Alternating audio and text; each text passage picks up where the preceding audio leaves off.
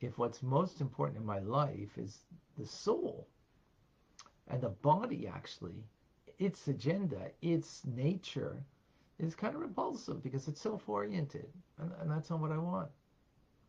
And so from the point of view of the soul, all Jewish souls are bound up in one. So you feel that connection. So why am I loving you?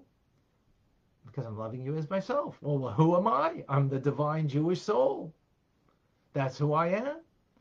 Oh, nice to meet you. You're also a Jewish soul. So I'm loving you as I'm loving myself.